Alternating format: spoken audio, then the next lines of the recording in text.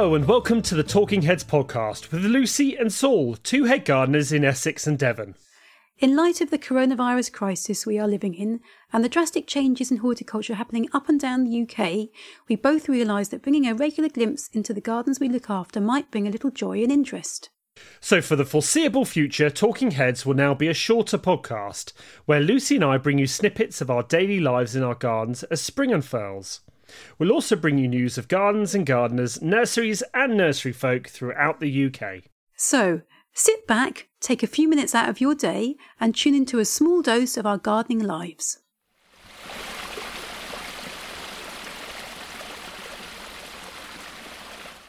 It's been some time since we've had a chat about Eastonnland and Stonelands, I noticed. I think we've done about 5 podcasts talking about all kinds of subjects, but haven't actually talked about our gardens in quite a bit of time, Lucy. I know. It's because we haven't been doing anything there, so that's what it is. We've just been in the hammock, gin and tonic in our hand.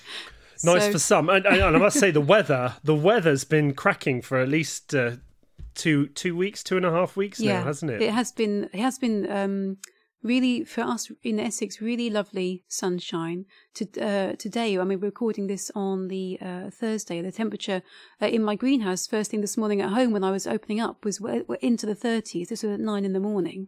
It's been into the easily the mid-20s, if not more than that in certain areas. And that's been.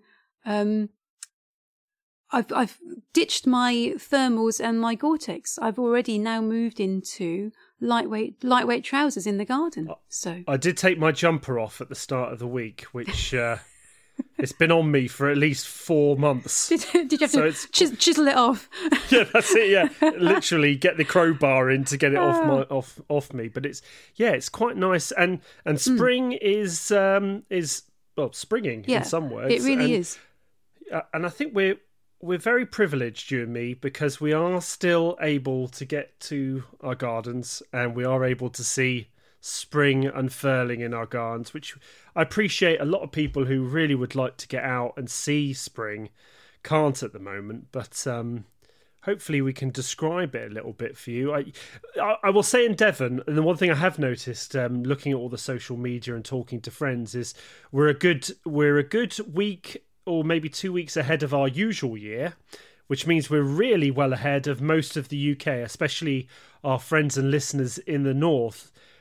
Things are probably just happening there spring-wise that has actually happened down with me in Devon and has gone past. Yeah. So things like our magnolias, things like Magnolia Peter Veitch, all our Soulangianas, lots of our named varieties have all actually flowered and gone over.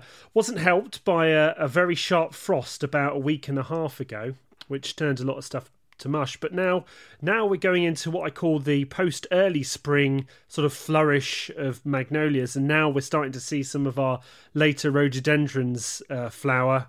And we'll start seeing the really early herbaceous. I noticed our Asphodelus lutea, which is the king's spear or yellow asphodel, a Spanish native, is almost just about ready to start flowering. It's one of my real favourite early perennial flowers. I remember you showing that to me in the borders at the front of the house when we came to visit at Stonelands, and it's a very architectural plant, isn't it? The foliage is very linear, but then the actual spikes themselves, real strong vertical element.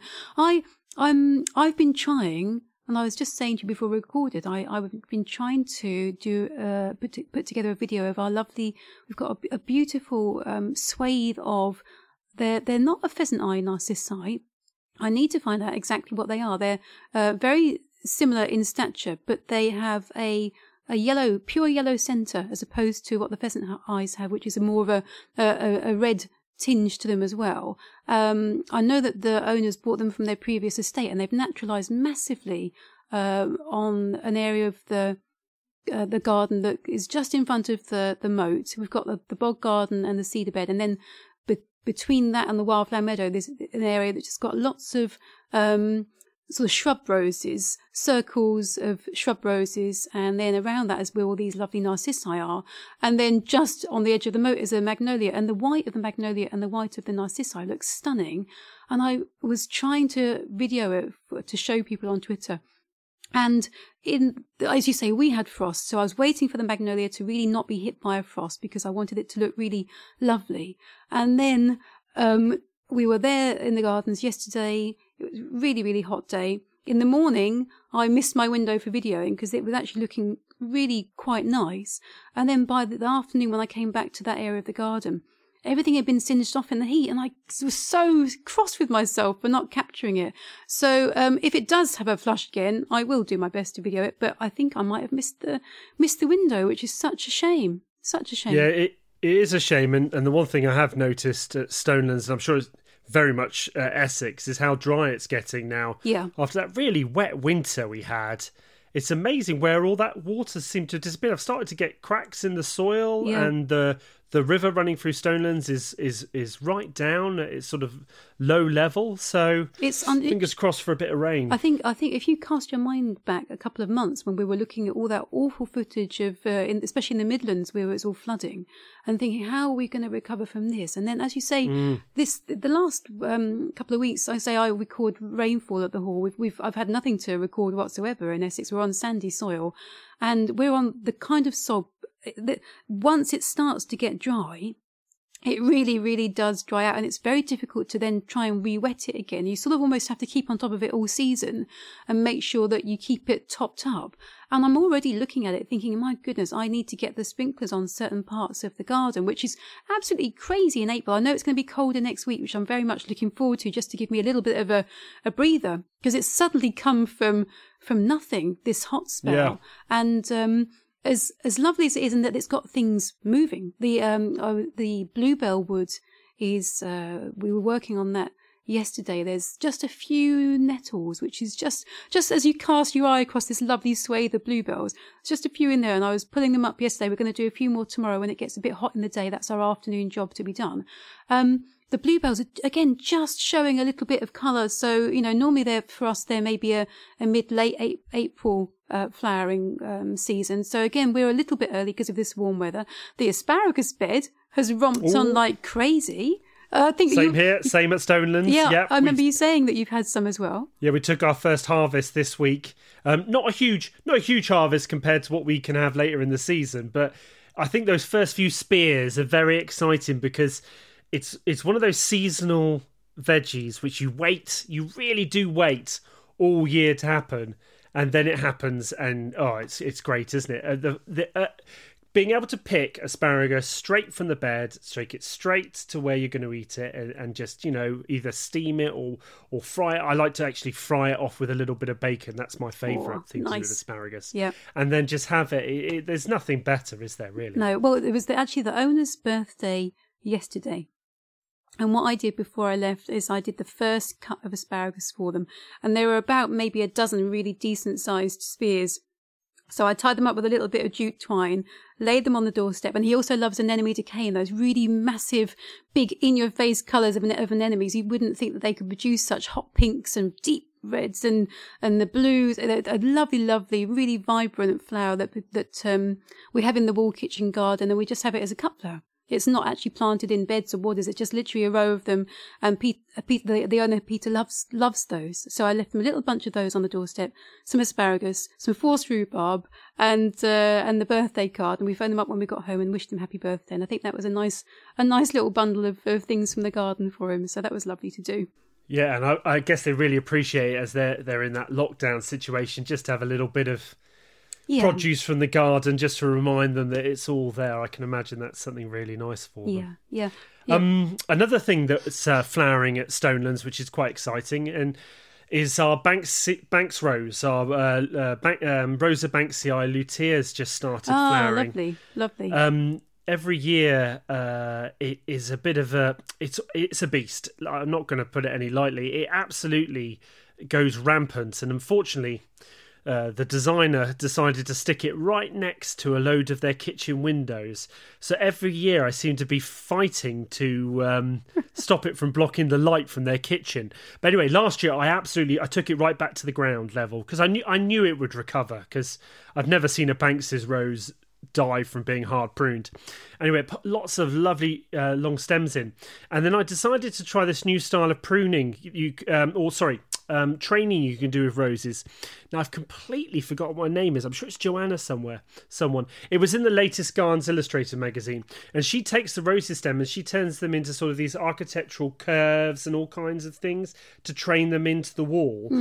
So I tried that. And when I did it, I thought, well, that looks a bit silly. Anyway, it grew on me as the weeks went by. I went, actually, that was quite nice. And now it's put on all this massive yellow flower. Lovely. It's really beautiful. So hopefully I can keep that tamed and train it into these scroll-like effects all the way at the wall. And fingers crossed, I won't have to fight it from the windows as much. But lovely. Yeah, it's really nice to have the first rose flowering in the garden. So how old is that Banksia rose of yours?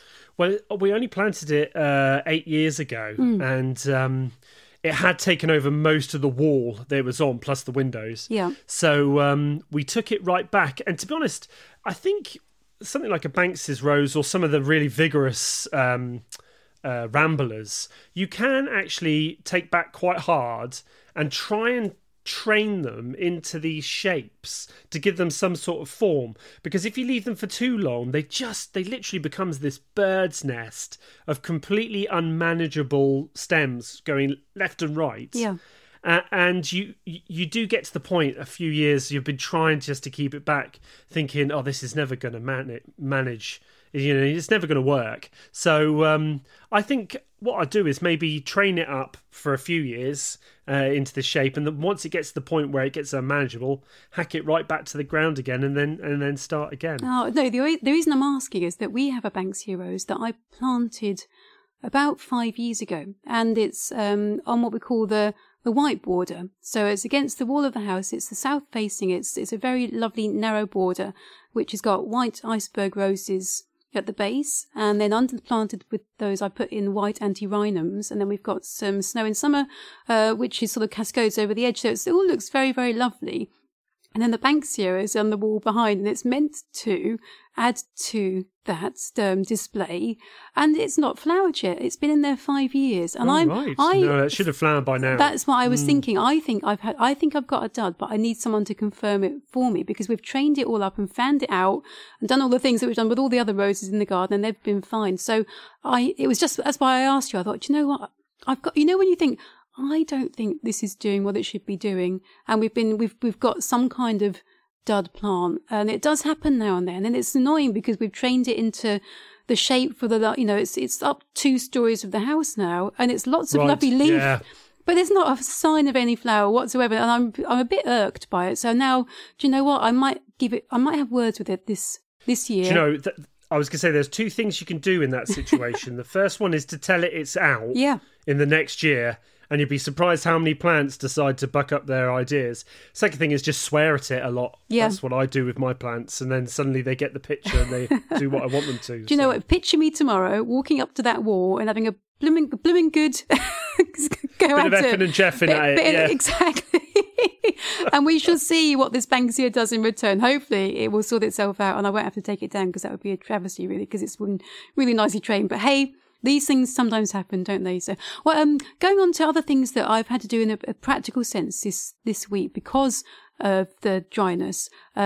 We've been mulching our socks off because I wanted to make sure that the moisture that we had in the very early spring was retained as much as possible, because, as I say, our light sandy soil, once it does get dry, it really dries out very rapidly. So in this hot weather, we did do it not this week, it was last week actually, getting our mulching done, and I'm hoping that underneath there, although the top of the mulch now has really dried out considerably, I'm still hoping that with those sort of 3-4 centimetres of mulch on top of all the shrub roses, the hybrid tea roses, the herbaceous borders, a bit of it around the front of the house, they've all been mulched. I'm hoping that I've managed to lock some of that moisture in. Fingers crossed. Yeah, I've been mulching as well. I think it's the classic thing to do at this time of year. Yeah. If you're out there and you haven't started even mulching or think about it, get thinking about it, because if it's the one thing that you just do in the spring, it saves you, so, like you say, so much work in the long run. Yeah. In terms of watering, in terms of weeding, in terms of just making the beds look really sharp. And also, I think the plants sort of have this like this oomph once they get mulched. They sort of suddenly think, oh, this is really nice, and they suddenly have this kick in their growth. I'm not sure I'm imagining that, but I think mulching is the single most important activity you can do in gardening at this moment. And also, very importantly, it keeps your owners happy because it looks really good once you've done it. And there's sometimes jobs like that. I've been spending a lot of time in the greenhouse because I've been propagating things for the wall kitchen garden and the herbaceous borders as well. And obviously, you know, it doesn't look like I've done a massive amount, even though I've been pricking out or sowing or potting up or whatever I've been doing all day. But when you go and do mulching, it's like the money shot. You know, it really does look spectacular once it's done. So for if there's anyone out there working for a new employee and they're thinking, right, you know, what do I do to make them realise I'm worth my money? Get the mulch on there. It will look fantastic. And you can cover quite a large area in a short space of time, and you feel quite satisfied with what you've done. But I just going back to the kitchen garden, I know I've been sowing all sorts of stuff, and I know you said that you were going to get to work on your kitchen garden this week. Yeah, I've done a few things. I haven't done as much as I really would like to. I've sort of been trying to get the timing right because I'm on my own now. I'm quite aware that if I do too much at one time, I'm going to have a lot of work to do at certain points going forward in the kitchen garden. So I'm trying to spread it out a bit more, a bit like successional sowing, trying to get the timing right. So this week I've planted I'm a bit late, I must say, on my potatoes, but my early potatoes are in. My second sowing of broad beans is now in the ground, and the third sowing is in the greenhouse. I got my sweet peas in, which was really nice. I built myself. I do love doing it because we're very lucky at Stonelands in that we've got 4 or 5 huge clumps of bamboo. Now, in general terms, I'm not a bamboo fan, and they get quite annoying. But one of the great things is they produce really nice, thick bamboo canes. I remember seeing those. They make superb frames and obelisks and all kinds of things for my sweet peas and my French beans to climb up. So I've been creating lovely structures that will hopefully last for the whole year. So that's been quite nice.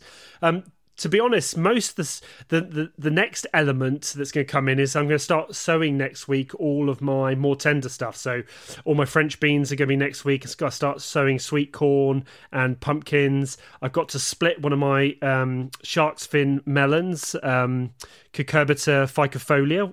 I gave you one, so hopefully you'll be splitting yours soon. Yeah, get all those seeds out and sow them. I can't bear to touch it because it looks so beautiful. They're lovely, lovely things. They are beautiful. I know we have talked about it before, and I thought, well, they probably do need a relatively long season to get going. And I know I've got some. I have sown some early courgettes and a few squashes. I haven't done my sweet corn yet, as you say. I always, again, mid-April is fine for sweet corn. And like I say, I've got some French beans at home that I've done for an early crop, but I haven't done any French or runner beans at the hall yet. So I've done an awful lot of things such as I've done an early Calabrese. I've got lots of peas in. I've got, like I say, sort of 2 or 3 batches of peas and broad beans all on the go. A lot of salad because the owners really love their lettuces. So I always have a succession of salads going as well, radishes, lots of cut and come again salads just to get things moving quickly because I think I sowed theirs about 5 weeks ago, and I've already done the first cut now of my cut and come again salads. So they've filled that hungry gap really quite nicely. But yeah, like I say, if you haven't, if you're thinking you want to be sowing some veg, you haven't missed the boat on things plenty at all. Of time. Yeah, loads and loads of time to get things done. So I will be doing more next week. Sorry, that was the dog, by the way. Having a shake. We've already had a bit of the dog this this podcast. Which if you get to go on Lucy's Twitter, check out the video of Lily, her dog, joining in on the podcast. It's hilarious. So I think we'll draw this to an end, but just a bit of podcast admin. Today, which is Thursday, hopefully it'll be a few days when this podcast goes out, we launched our first bonus episode of the Talking Heads podcast, which was an interview, and they're all going to be interviews, the bonus episodes, with Tamsin Westhorpe of Stockton Bury Garden. And, if you want to listen to not just our voices all the time, please do check out that interview because she was really good fun. It was lovely chatting with her, wasn't it? I mean, we really enjoyed it as well. So that's, we hope that you get our enthusiasm and maybe it rubs off on you a little bit too. So that's today's podcast. We hope you enjoy this shortened format and the look at our lives and our gardens. Hopefully you'll tune in again soon to hear about what we're up to. We understand that for many life has changed in ways not imagined during the start of this year. Our thoughts especially go out to all our colleagues and peers in horticulture that have been drastically affected, and we hope that life will return and, like all good plants, flower again much better than before. In the meantime, please do get out into your gardens, support your local small specialist nurseries, and enjoy time out from this extraordinary shift in ordinary life. Until the next episode of Talking Heads, goodbye! Goodbye!